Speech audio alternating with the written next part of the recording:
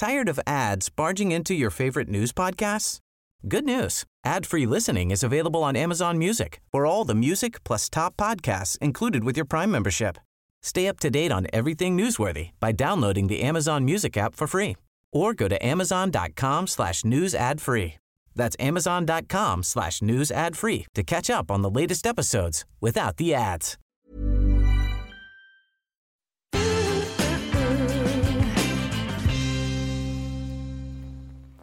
Välkomna tillbaka. Nu är det fredag och då är det dags för min filosofiska salong. Och jag har valt att låta Torsten Flink, som för övrigt är kritikerrosad för sitt nya album som kallas för årets bästa album.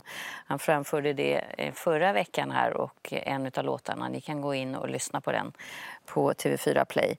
Han ska få framföra Slaven av Kent Andersson. Och man kan väl bara påminna om att Kent Andersson var både skådespelare, manusförfattare och dramatiker och dog 2006. Men hans dikter lever. Och nu ska ni få höra en dikt som har en bäring till vårt huvudämne. Huvudämnet är nämligen Har vi en fri vilja? Och det här är Slaven. Michelangelo, han var en vanlig man. Han gick på 2 vanliga ben. Men en märklig förmåga ägde han. Den att levandegöra sten. Det levde en dröm där inne och han måste få hugga den fri. Han högg med all kunskap, egensinne, skjutande raseri. Han anföll marmorn så flisorna det flög, stålet i mejslarna brann. Och ur marmorblocket steg till sist värdig hög bilden av människan. Men aldrig att bilden blir färdig. Den måste förändras på nytt, bli värdig sitt namn på nyttfödelsen. Och påvarna dig av sina höga beröm. Förstarna kom i flock, beställde ny, en större dröm ur nya väldiga block. Han grep sina verktyg, skapade en David så underskön att världen med häpnad begapade huvud, lemmar och kön. Och mig skulle han också befria så smått ur stenen. Jag, en namnlös slav. Sen fick jag då uppdrag av större mått som med mig blev det ingenting av. Nej, slaven blev aldrig färdig, mig högg han aldrig loss. Här står jag en vedervärdig, ful, gammal stenkoloss. Han lämnade mig för att hugga ut en påves gravmonument. Mitt namn blev aldrig känt. En rygg det hann jag aldrig få, men ett par ben, 2 skrovliga knän. Min rygg, som varit min stolthet då. Som hjälpt honom släpa en sten från heta kvävande marmorbrottet till svalkan i ateljén. Nej, slaven blev aldrig färdig. Mig högg han aldrig fri. Här står jag mindervärdig i stenen som jag fångats i.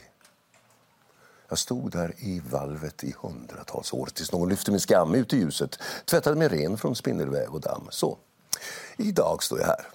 I salen, på akademin. Jag möter ibland en medlidsam blick, ett milt kultiverat flin. Friheten, den drömmer jag ofta om.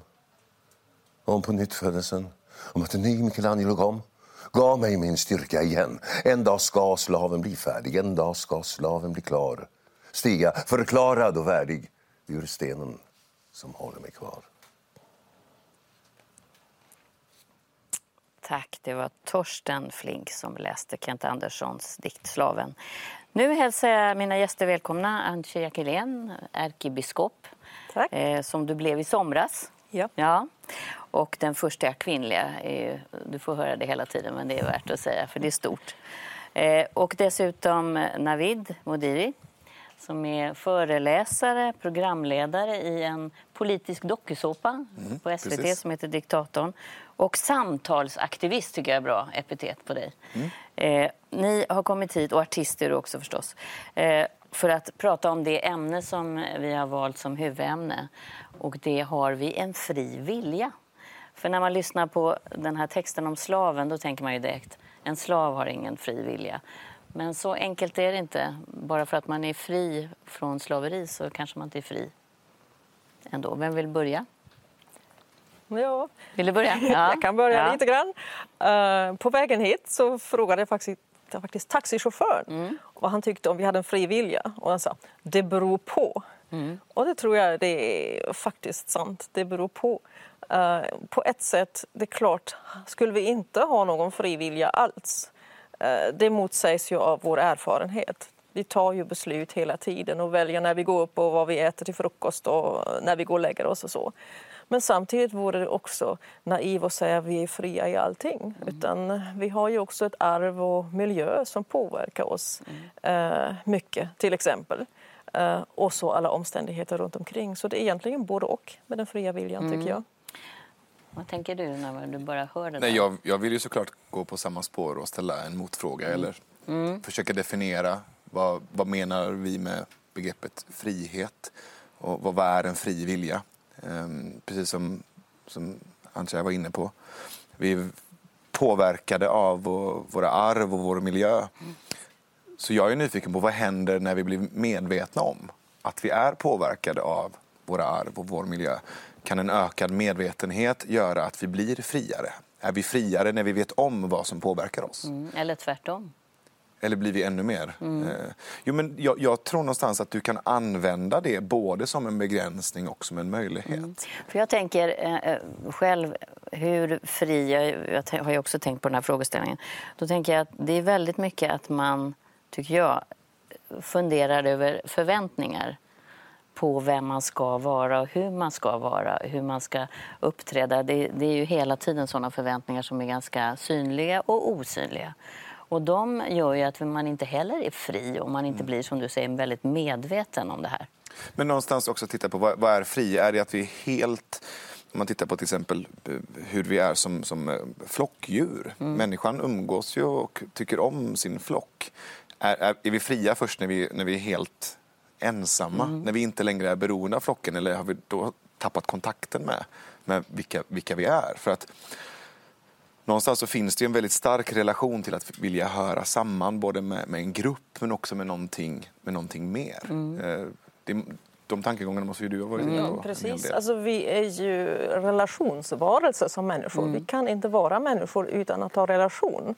Och jag tror i många hänseenden kanske man kan säga att människan är egentligen den mest sociala arten som finns. Inte i alla hänseenden, men i många hänseenden. Vi är ju så sociala att vi till och med vill ha en relation till det som är bortom. Det som vi ser och känner och det vi kallar det transcendenta eller Gud. Så jag tror att i den här relationen upplever vi både beroendet men också, paradoxalt nog, lär vi oss frihet. Det hör ihop. Ett mer vardagligt exempel. Om man tar en småbarnsförälder till exempel. Där finns på ett sätt inte mycket frihet. Samtidigt att ta det här steget och vilja bli förälder. Eller att vilja ge ett löfte till något. Till ett livslångt löfte till en relation. Det bygger också på frihet. Friheten att ge upp en bit av friheten är också frihet. Jag tänker också på det här med att om det blir för mycket fri vilja för en individ så kan det bli egoism. För då tar man ju inte hänsyn till om man lever i en relation med en person eller flera personer. Då går man bara, det är jag som väljer, annars blir det ingen frihet för mig. Och det blir en väldigt självisk och egoistisk känsla.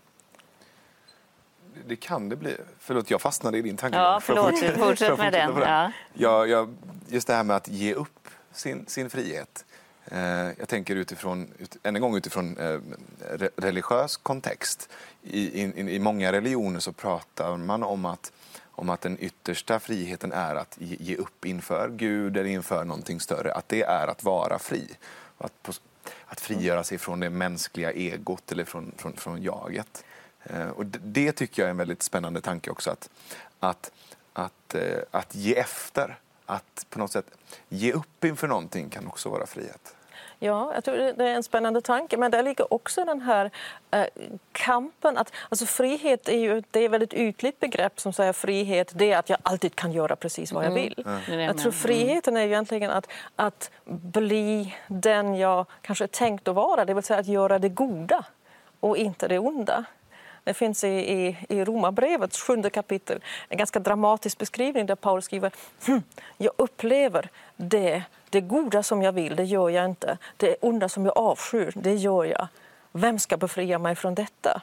Och så kommer svaret, jag tackar Gud genom Jesus Kristus. Där har du precis den här tanken att genom att låta relationen till Gud vara där levande och ta emot det, så kan jag också bli fri och bejaka både det goda jag gör och tampas med att kämpa mot det onda som jag inte vill göra men ändå ibland gör. Och där finns en frihet, att erövra en frihet i detta också. Jag är väldigt svårt att förstå just när det polariseras så mellan gott och ont. Det blir så otroligt binärt för mig. Alltså, det finns ondska och det finns godhet. Så jag har svårt att relatera till den tankestrukturen. Jag förstår inte vad du menar när du säger ondska. Ja, det är klart, jag har också svårt ofta med att där det blir svartvitt. Men samtidigt är ju det ett faktum att vi gör saker som vi upplever, det här borde jag inte ha gjort. Det här var varken bra för mina medmänniskor, för miljön, för mig själv. Och vi upplever saker där vi gjort någonting så här, det här blev verkligen bra. Så visst kan vi relatera till ondska och godhet. Både när vi gör det och när vi drabbas av det. Det låter lite som valfrihet också. Att man på något sätt är viljelös och man ger upp lite maktlös inför att man gör någonting som man vet är någonting jag inte vill egentligen.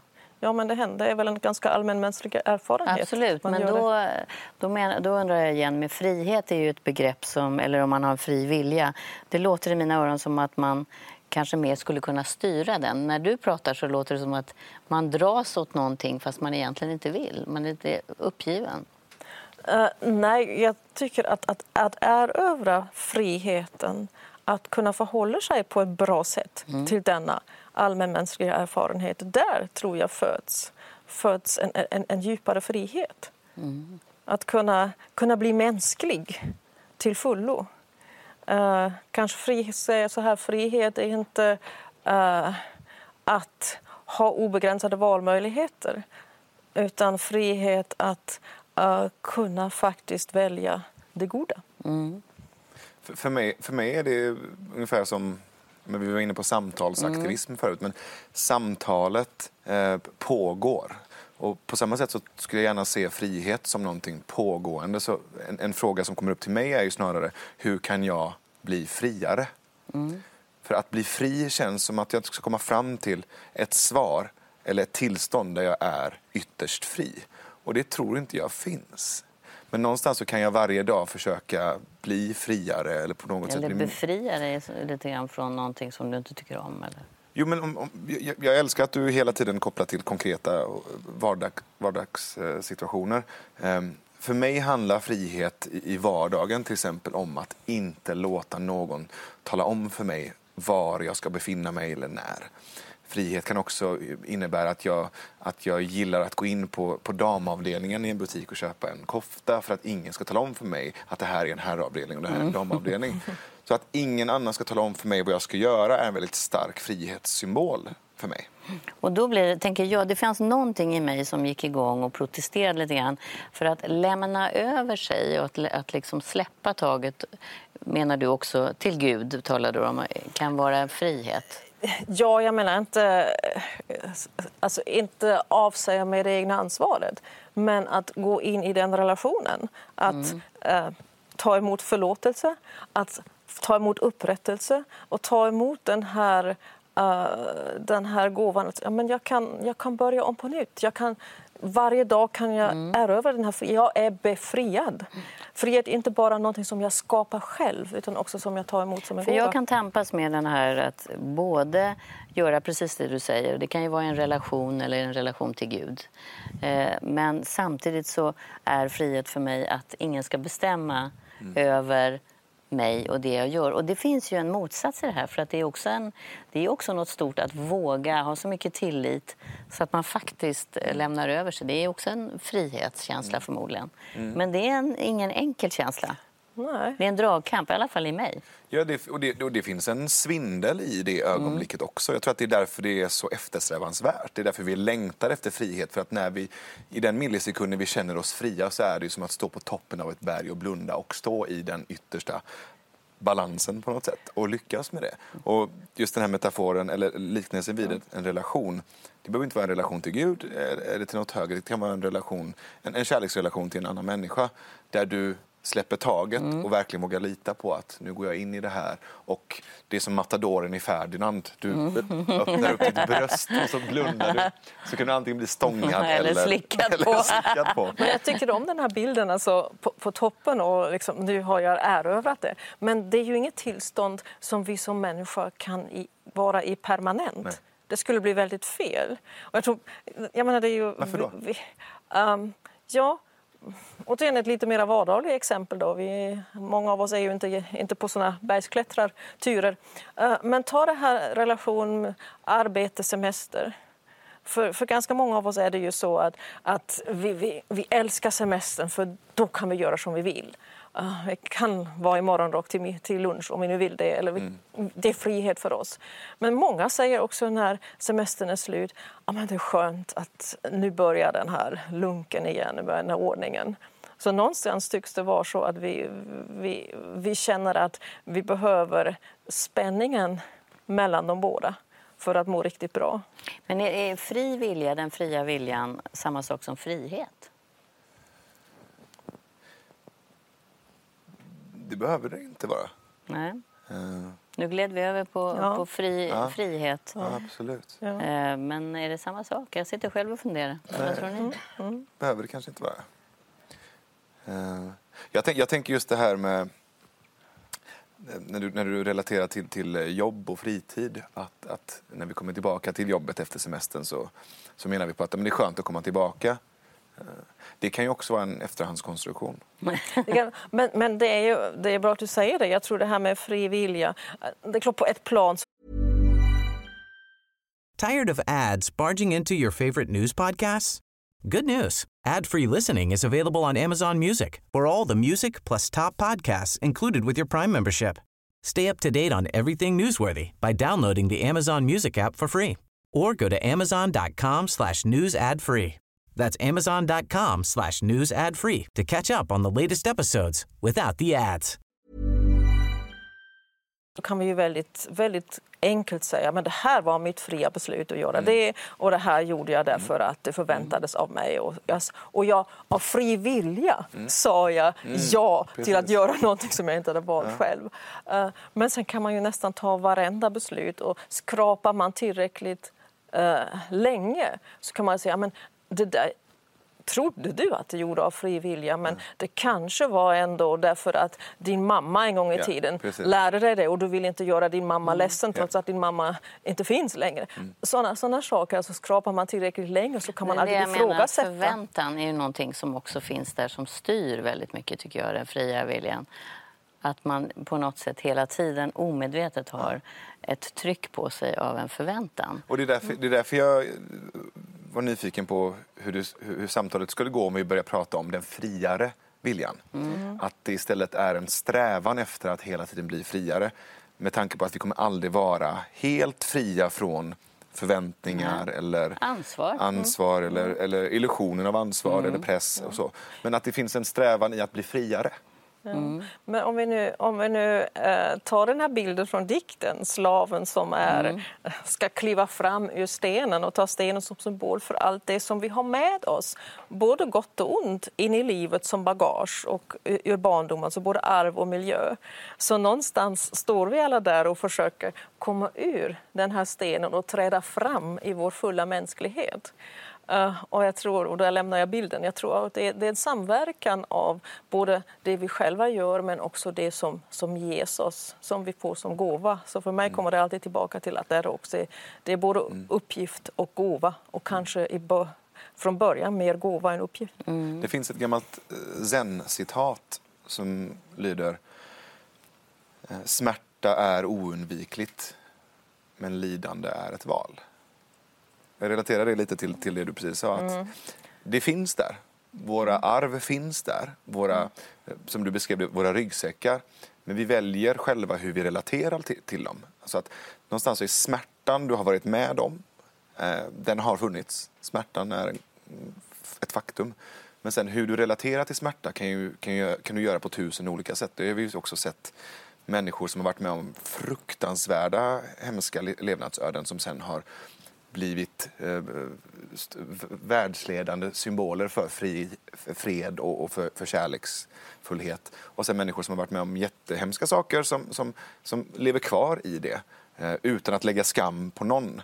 Men jag tror att det finns där, men sen hur vi relaterar till det kan skilja ganska mycket. Men jag tycker att det hänger ihop också. Det är svårt, vi glider liksom mellan olika begrepp. Men valfrihet, som man ju säger, för många unga människor pratar ju alltid om att det är en förbannelse nästan. Att man har så många olika val som man måste ta ställning till. Och då kommer jag tänka på det du beskrev. Efter semestern har man jobbet. Det är bara att gå dit. Och det är redan bestämt. Medan det här att man har så många val verkar skapa ett sånt kaos i många människor. Jo, valfriheten kan ju bli en ren tyrann. Ja. Framförallt om vår hjärna upptas hela tiden av att göra tusentals val som egentligen är relativt irrelevanta och håller oss från att göra de riktigt stora existentiella livsvalen. Och har jag valt rätt är det ju hela tiden, eller rättare sagt, tänk om jag väljer fel, är hela tiden det här som upptar väldigt många människor. Ja, just det. Det sägs ju att Barack Obama bara har 2 kostymer.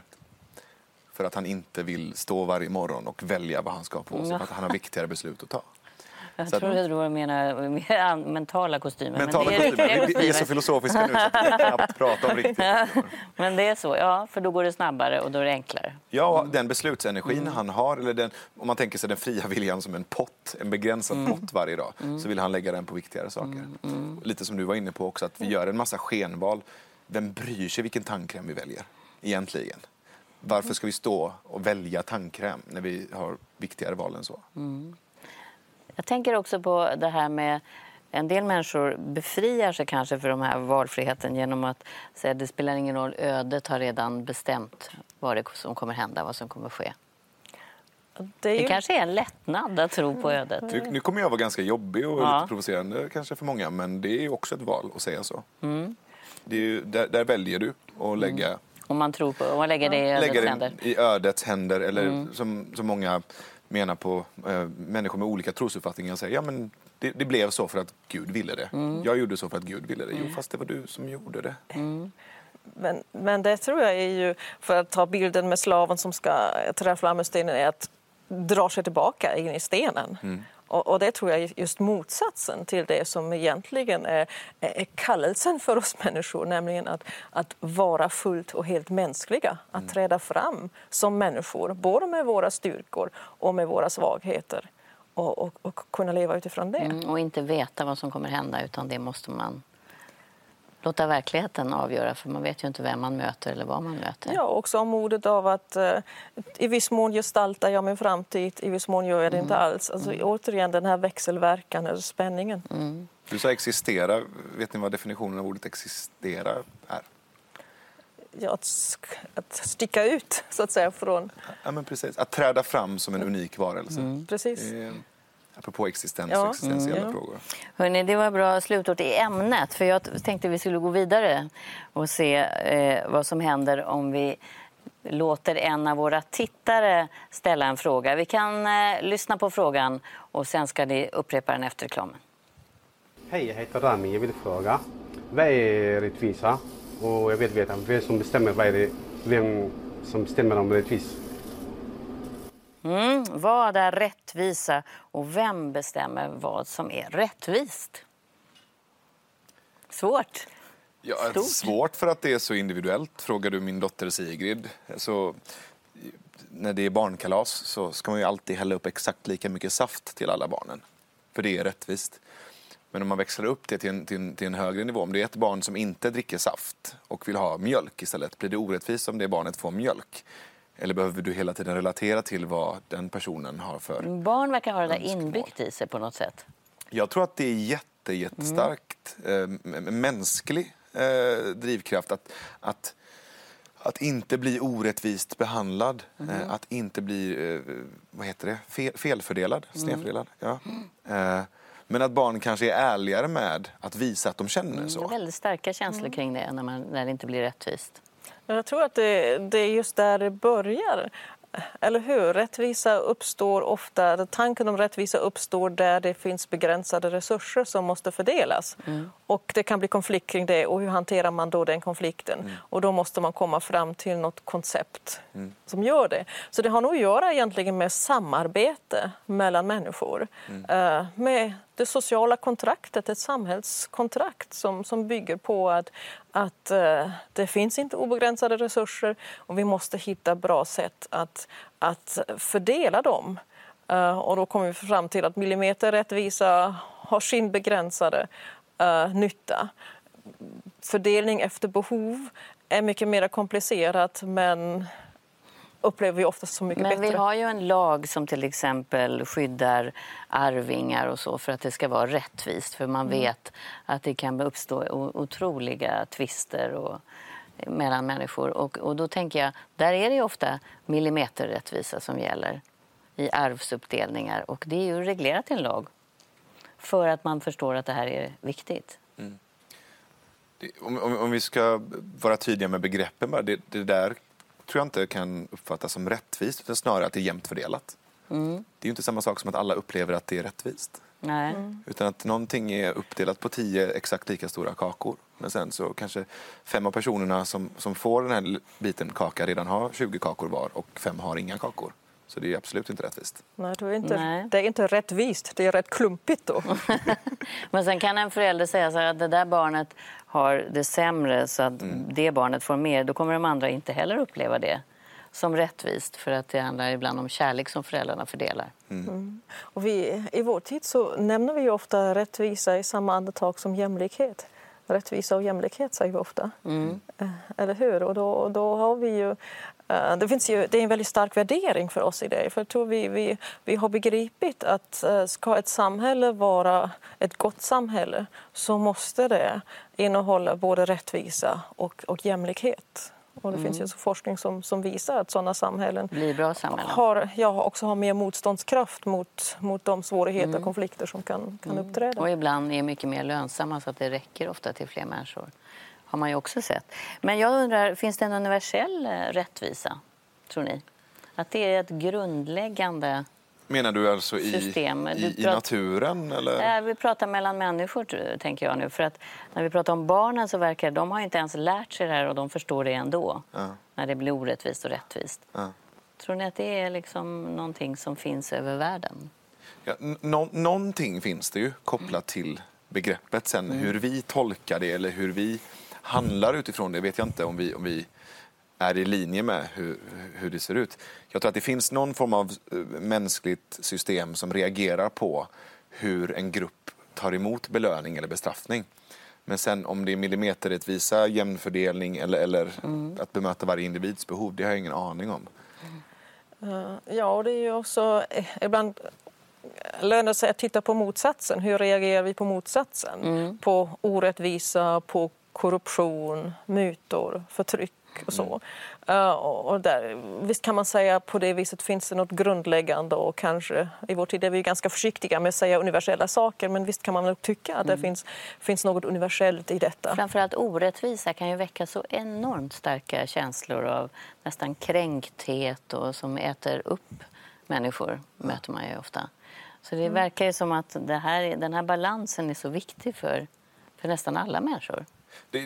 Det har gjorts experiment där man ser att en viss del av hjärnan lyser upp när du bevittnar en orättvisa. Men sen exakt vad det är, det är fortfarande... Och hur man agerar vet man inte heller. Nej. I en sådana lägen. Vem bestämmer vad som är rättvist, var också frågan från tittaren.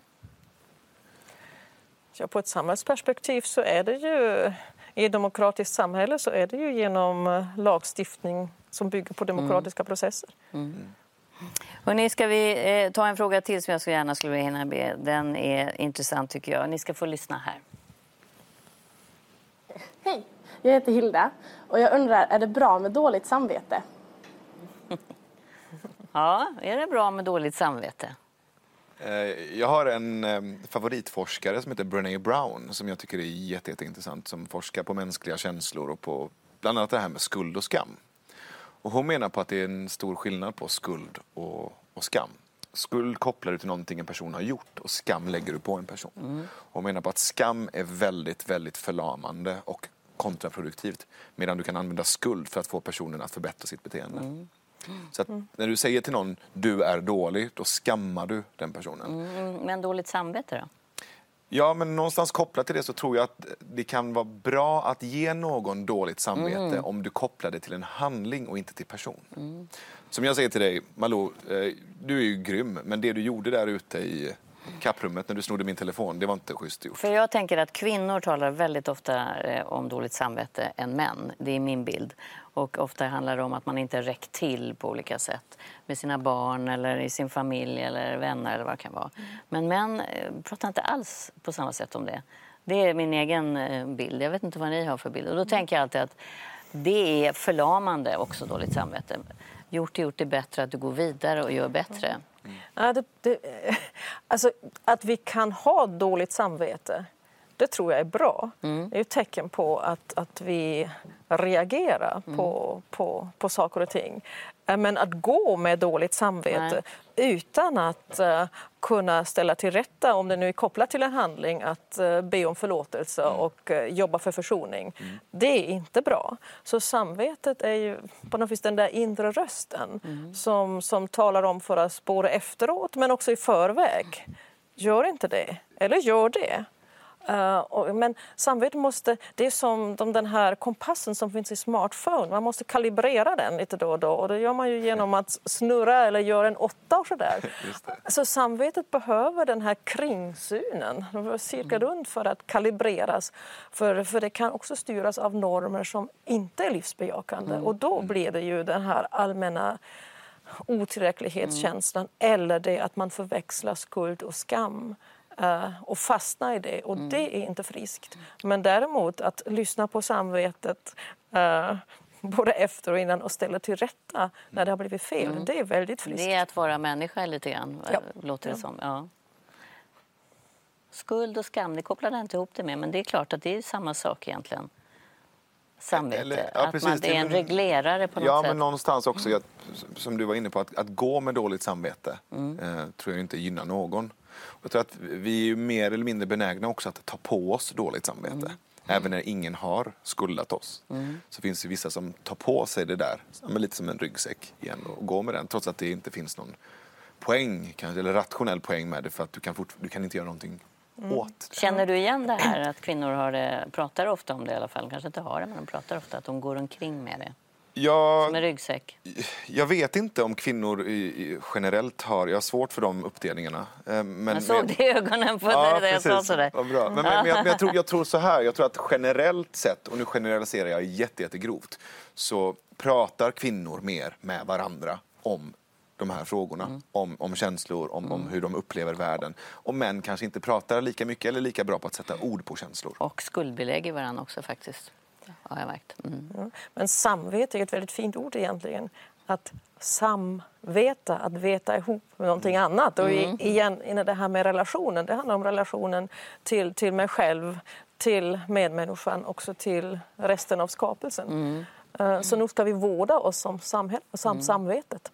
Så att samvete är bra att ha, och dåligt samvete är också bra att ha, men man ska inte gå omkring med det. Då ska man göra någonting åt det. Då måste man göra någonting åt det. Det är väl bra slutord inför helgen och starta en ny vecka. Tack ska ni ha så mycket för att ni båda kom hit.